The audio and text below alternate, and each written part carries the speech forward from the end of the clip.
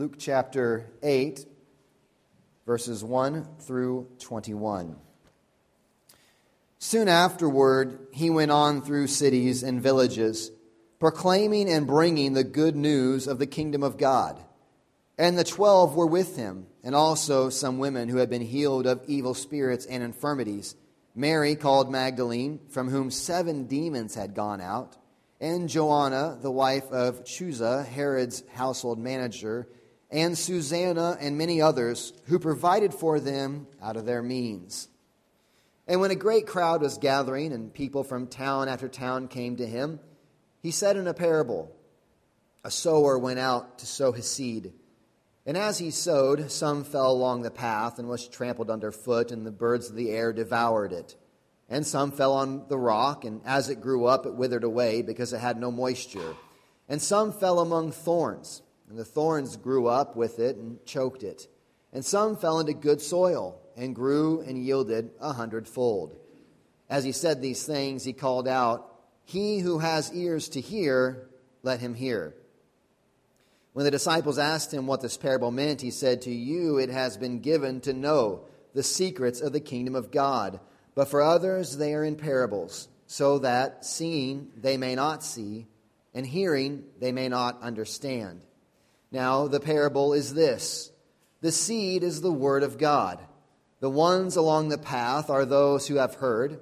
Then the devil comes and takes away the word from their hearts, so that they may not believe and be saved. And the ones on the rock are those who, when they hear the word, receive it with joy. But these have no root. They believe for a while, and in a time of testing fall away. And as for what fell among the thorns, they are those who hear, but as they go on their way, they are choked by the cares and riches and pleasures of life, and their fruit does not mature. As for that in the good soil, they are those who, hearing the word, hold it fast in an honest and good heart, and bear fruit with patience. No one, after lighting a lamp, covers it with a jar or puts it under a bed, but puts it on a stand, so that those who enter may see the light. For nothing is hidden that will not be made manifest, nor is anything secret that will not be made known and come to light. Take care then how you hear. For to the one who has, more will be given, and from the one who has not, even what he thinks that he has will be taken away.' Then his mother and his brothers came to him, but they could not reach him because of the crowd. And he was told, 'Your mother and your brothers are standing outside, desiring to see you.' But he answered them, 'My mother and my brothers are those who hear the word of God and do it.'" Grass withers, the flower fades, the word of our God stands forever. Long passage there this morning. We're going to try to pick up the pace. This is our 30th sermon into the book of Luke, picking back up where we've kind of left off before our 10 Commandments series. But this is our 30th sermon. So we're taking a big chunk, 21 verses here. But believe it or not, I think they all revolve around one main idea, and it's the idea of how to hear, listening to hear. The theme, the kind of recurrent theme you hear through this. And look, if you could actually look through it and see over and over this word or various arrangements or tenses of this word, to hear or hearing or heard. There are many types, different types of listening to engage in. Sometimes you listen just to dismiss.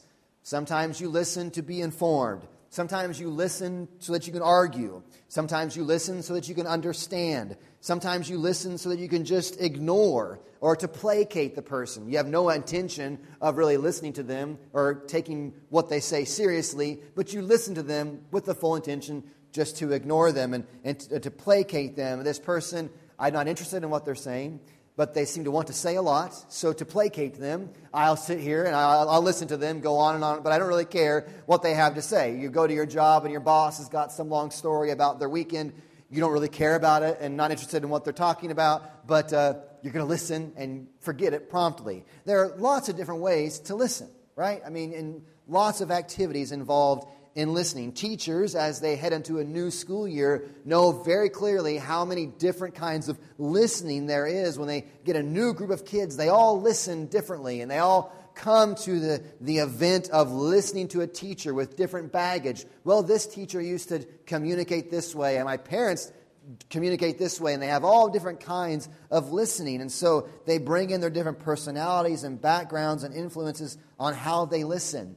In the same way, the passage this morning in Luke is all about how to listen and listening to hear, listening to actually hear. You can listen and hear nothing. You can listen and hear nothing. And this is when I make the joke, wives all raise their hands. Yes, we know people can listen and hear nothing when I'm communicating to my husband. Yes, we know people can listen and not hear. But this is all talking about listening to hear. I want to work through this section here in Luke chapter 8 and go through, just kind of work through the passage together. It starts out with this interesting story of this descriptive passage of the day-to-day ministry of Jesus. He works his ministry indiscriminately. We see in verse 1, he goes through the cities and villages. He's not picking just main metropolitan areas to preach his message to, or he's not just going to the small villages. As he's going through these cities and these villages, he's going and he's proclaiming and bringing the good news of the kingdom of God. Jesus goes around and he has one mission. It is to proclaim the good news, to proclaim the gospel, the proclamation of the kingdom of God. Jesus is a preacher, and he goes through all of these places and he preaches. He shows up at a place and he continues the proclamation by word and by deed of the good news of the kingdom of God. And we see that at this point he's got all of his 12 disciples with him. He hasn't sent them out yet. They're not off on different missions. The disciples are with him. In verse 1, the 12 were with him. But we also see this interesting group of women that are with him. 3 of them are mentioned by name. We have Mary Magdalene, we have Joanna, and Susanna. These 3 women that are with Jesus as he goes around. And Luke makes the note that these are women who have been healed of infirmities or delivered from demons. They have women who have been healed of evil spirits and of infirmities. But these women, interestingly enough, they don't just follow Jesus, they're actually the ones who are providing for Jesus. It's kind of how does Jesus make his ministry work? As he goes around and he picks up these fishermen, they've all quit their jobs and they're wandering around. How do they pay for their travel? How do they pay for their meals? How do they go around from place to place? And there's this group of women, Luke is saying, who are providing for them out of their own means. Why is this section here? I mean, as you're trying to read through the Scripture, you're trying to put it all in its context, Luke has this transition, and he mentions this story. Jesus is going around preaching to all these different places with his disciples, and 3 women are there who've been delivered of evil spirits and infirmities, and they're providing for them out of their means. Why the mention of the women? What's going on with this passage? And in a way, it connects the previous story we went through previously, a few weeks ago. It connects that story of this sinful woman. Remember the story of the sinful woman? You can read it this afternoon. She breaks the ointment over and anoints Jesus' feet at this tax collector's party and the Pharisees' party, and they're scandalized by it. This movement of Jesus forgiving this woman of her sins and her joy in the forgiveness of her sins, and then on into this next story of this parable. It ties it together. What matters, it holds these 2 stories together. Jesus consistently elevates women in a culture that held them as second-class citizens to make the point that what matters, and what mattered was not your gender, but from the point of this next parable, what matters is if you are one who hears the message of the kingdom of God, listens to it and receives it and bears fruit. Not only do you have this issue of women being kind of, they weren't the ones out doing the main teaching. They weren't the ones out leading they weren't the ones out speaking. They were kind of behind the scenes. And here Jesus is saying that they aren't second-class citizens. Gender is not the thing that matters. What matters are those who hear the message and receive it. But not only do you have them being women, which we look down in this cultural time, but they're women with a dark history. They've got these evil infirmities and spirits that are oppressing them. Whether they were actually regarded that way as evil in their culture, we don't really know. But Luke volunteers this information that they were demon-possessed. Now, let me ask you a question. You're trying to get a movement started. You're trying to get the message of the gospel spread throughout the nations. Do you say, by the way, the followers were demon-possessed people, and they now follow Jesus? It's kind of a weird selling point, isn't it? It's not a selling point to get people to join your movement. Oh, this is how bad all the people that are following us were. This is how crazy they all were. It's not a selling point unless the point is that unless your movement is about the reality that we are all in so many ways these messed up group of people, second-class citizens. We're all these people who are put aside, are disrespected. These are the ones who the Savior has come to save. Jesus comes to seek and to save the lost. Jesus comes with the power to save even the toughest of cases. The issue with Jesus is not if you're male or female, if your sins of your past are thought of really big sins or maybe great sins or just little sins. They're not if you have a reputation. What matters to him is not if you have a reputation that is opposed to all that he stands for. Those things do not matter. What matters is, are you one who hears the gospel, hears the proclamation, and truly hears it?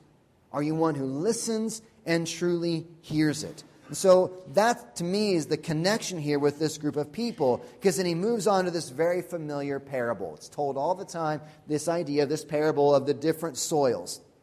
Jesus begins to teach from this point on in Luke more in parables. He comes to this telling stories. And sometimes it's regarded that the reason why Jesus teaches parables is so that he makes his teaching easier to understand. Like if he gives you a story, it's going to be easier to understand. But Jesus says the exact opposite of that's why he's using parables. Jesus says that he's using these parables down in verse 9. He says, they ask what the parable means. He says, to you it has been given to know the secrets of the kingdom of God, but for others they are in parables, so that seeing they may not see, and hearing they may not understand. Jesus teaches parables this way. He states this in verses 9 and 10, that his teaching is in parables, basically so that those who have no desire to really hear Jesus won't hear. Those who have no desire to hear Jesus won't really hear, which brings us to the heart of this passage this morning. The big idea, listen to truly hear what Jesus is saying. Listen to hear. Listen to hear what Jesus is truly saying. Jesus has many who are following him for various reasons. They want to see a miracle. They want to see him heal some people. They want to maybe get their own healing. They maybe want to see he's going to multiply loaves and fish later on. And people want to see this great teacher. They want to see the show. It's like you bring the circus to town. You don't even really care what's going on, but the crowd is gathered around. You don't want to miss the big show because everyone's around the big show. They want to see what's going on. They're drawn to the latest, neatest thing. There are tons of people coming to Jesus for all the wrong reasons. They're not coming to actually hear. They want to see healings, exorcisms, the dead raised. Jesus is raising people from the dead. They want to see these amazing things, this popular movement, but they are not all gathered to truly hear what Jesus has to say because they wouldn't like it if they heard it. So he conceals his true meaning in parables that he'll later teach to his disciples. And the content of the parable, it's pretty straightforward. We get it. We're enough agricultural, and we understand the different types of soil and the way they're going to respond. It's not exhaustive. I don't know that Jesus is mentioning every type of possible soil that there could be, but he brings up these four types of soil, 3 that are not receptive to the gospel, and 1 that is. This parable is in all 3 of the synoptic gospels. It's a fairly important teaching of Jesus. The synoptic gospels being Matthew, Mark, and Luke. They're all similar.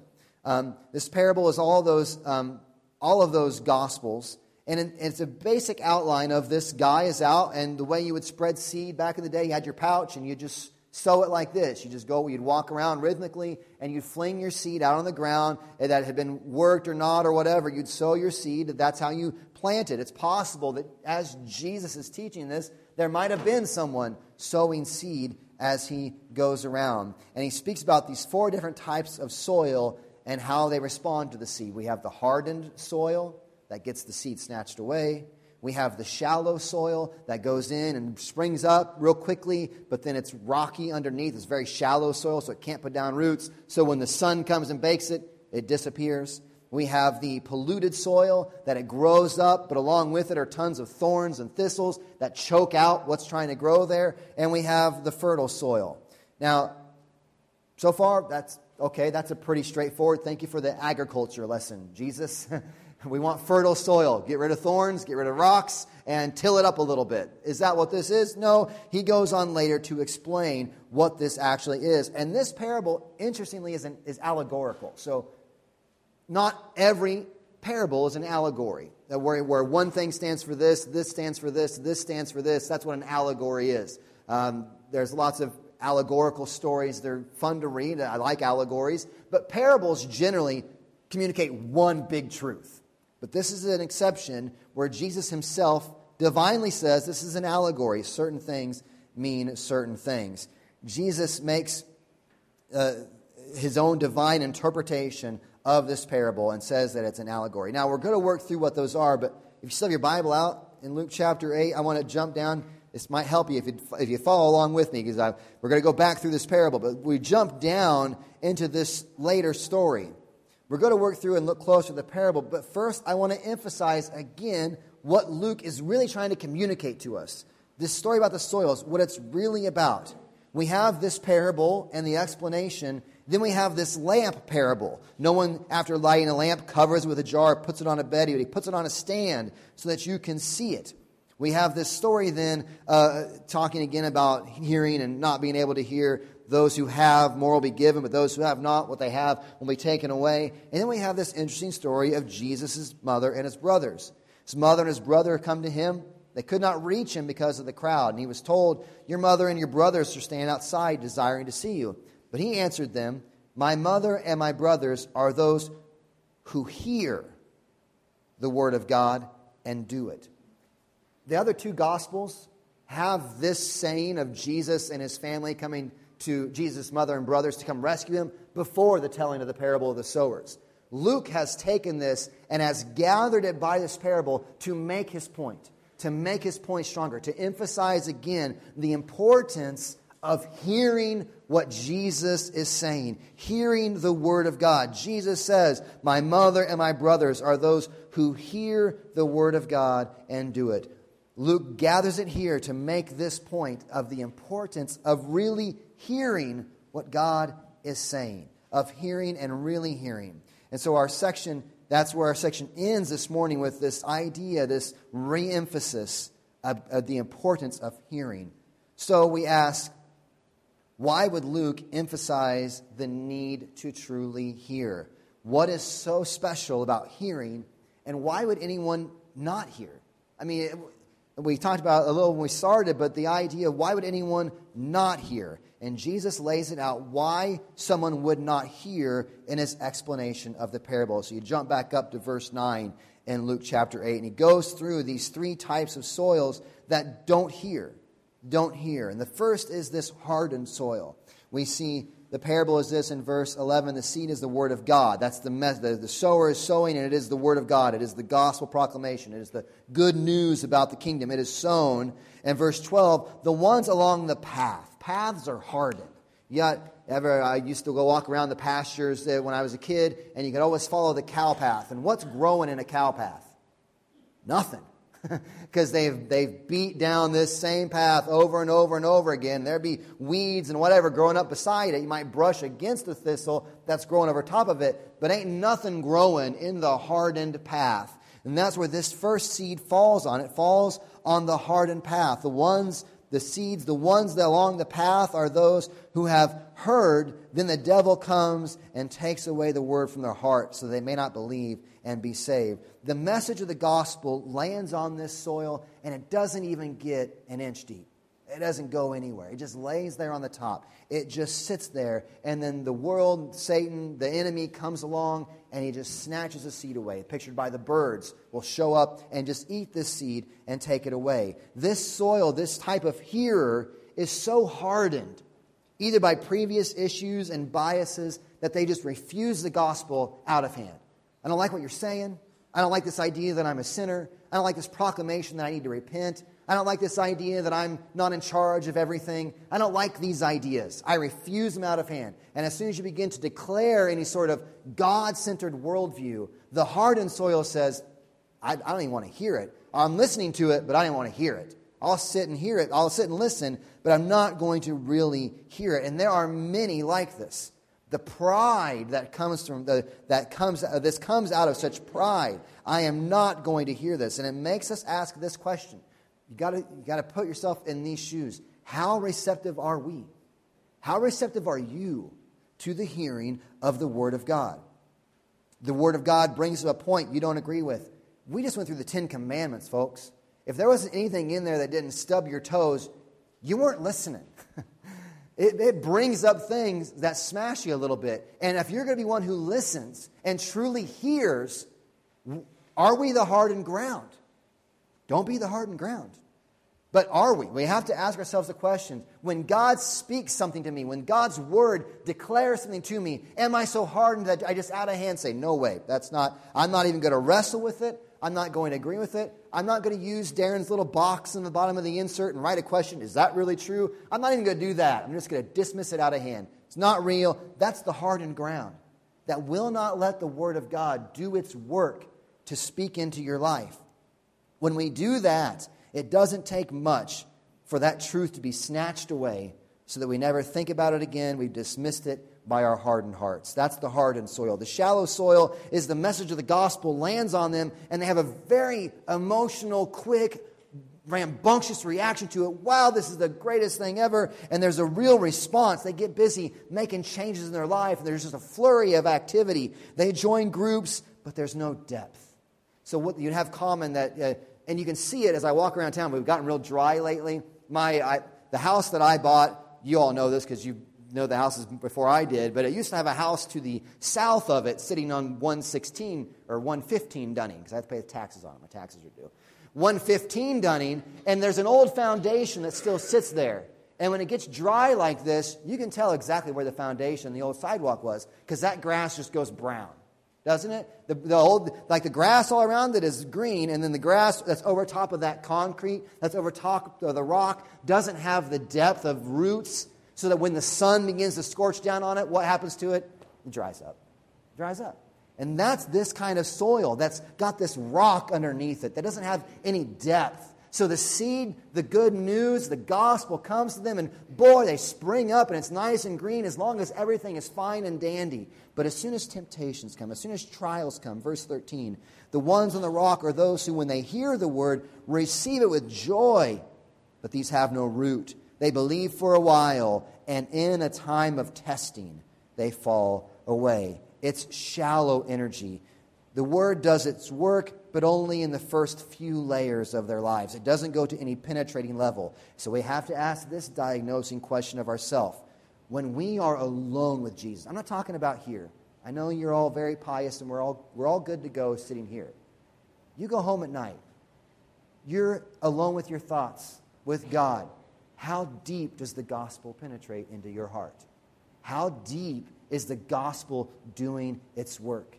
And if your piety, if your religiosity is only for everyone else to see, and it doesn't go any deeper than that, we are in danger. You are in danger. You are the soil that has the rock underneath it. The shallow listener hears to make surface level changes. I'm going to show up, listen to what the pastor has to say, listen to the sermon, listen to what Scripture has to say, and make enough surface changes so everyone can see, boy, look, that person's really going, that person's really alive. But the reality is, as soon as trouble comes, they evaporate because there's no depth to really the heart issues of their life. Therefore, when the heat of affliction that this life brings, which it does in many different ways, when that heat comes, the work that was seeming to have been accomplishing so much withers away. Reflection. Hardened soil. Soil that's on the rock. The third is the polluted soil. The message of the gospel lands on this group and it grows, but there's no weeding that takes place. Syncretism. Sure, I'll take this seed. I'm going to grow it up with every other thing in the world that I want to fill it up with. There's no weeding that takes place. The seed is accepted as just another seed. And soon the thorns of this life choke out any receptivity to the gospel that has been there. Jesus says that these thorns that choke them out, he gives them names. He says they are the cares and the riches and the pleasures of this life. Jesus is saying that if we take a favorable stance to those things, we entertain the cares of this world. We entertain the riches of this world. Our desires are not for this seed of the gospel to take root and grow, but our desires are for the pleasures of this life. They are the thing we treasure. We are courting thorns.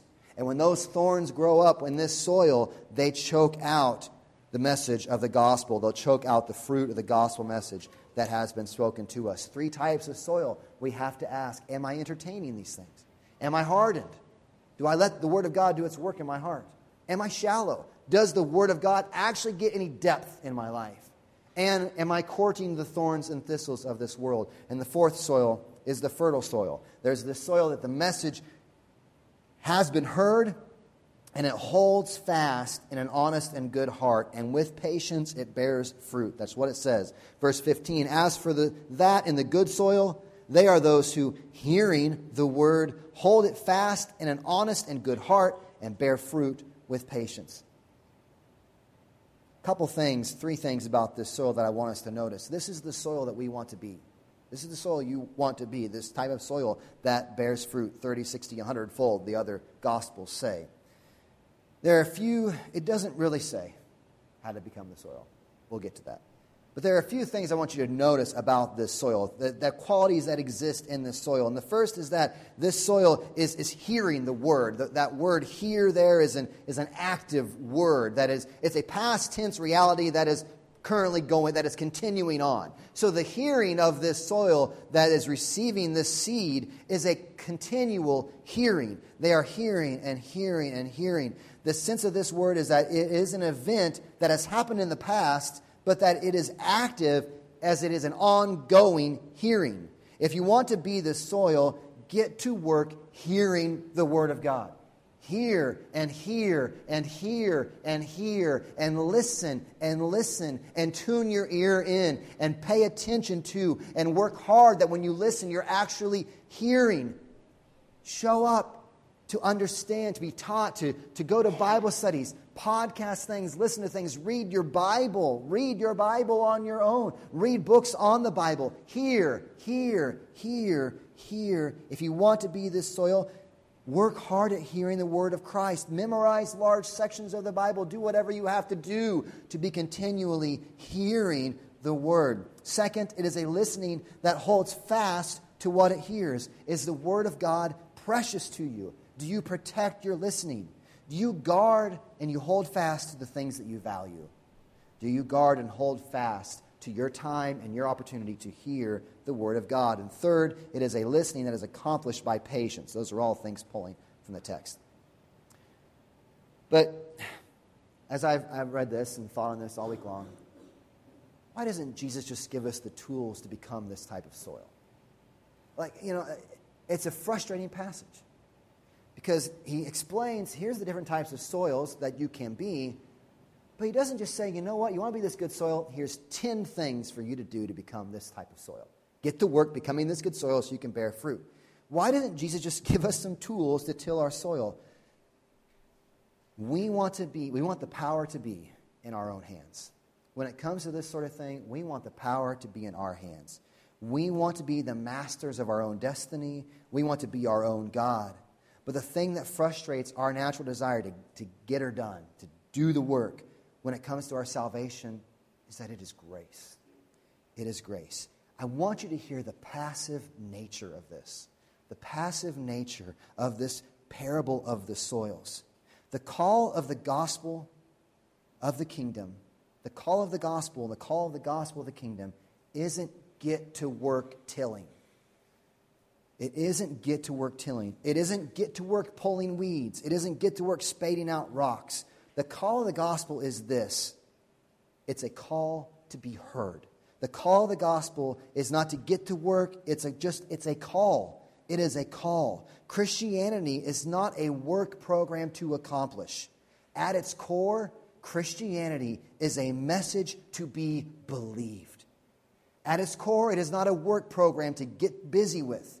At its core, Christianity is a declaration. It is good news. Not, here's what you need to do. It is a declaration. Here's what God has done. Hear and believe.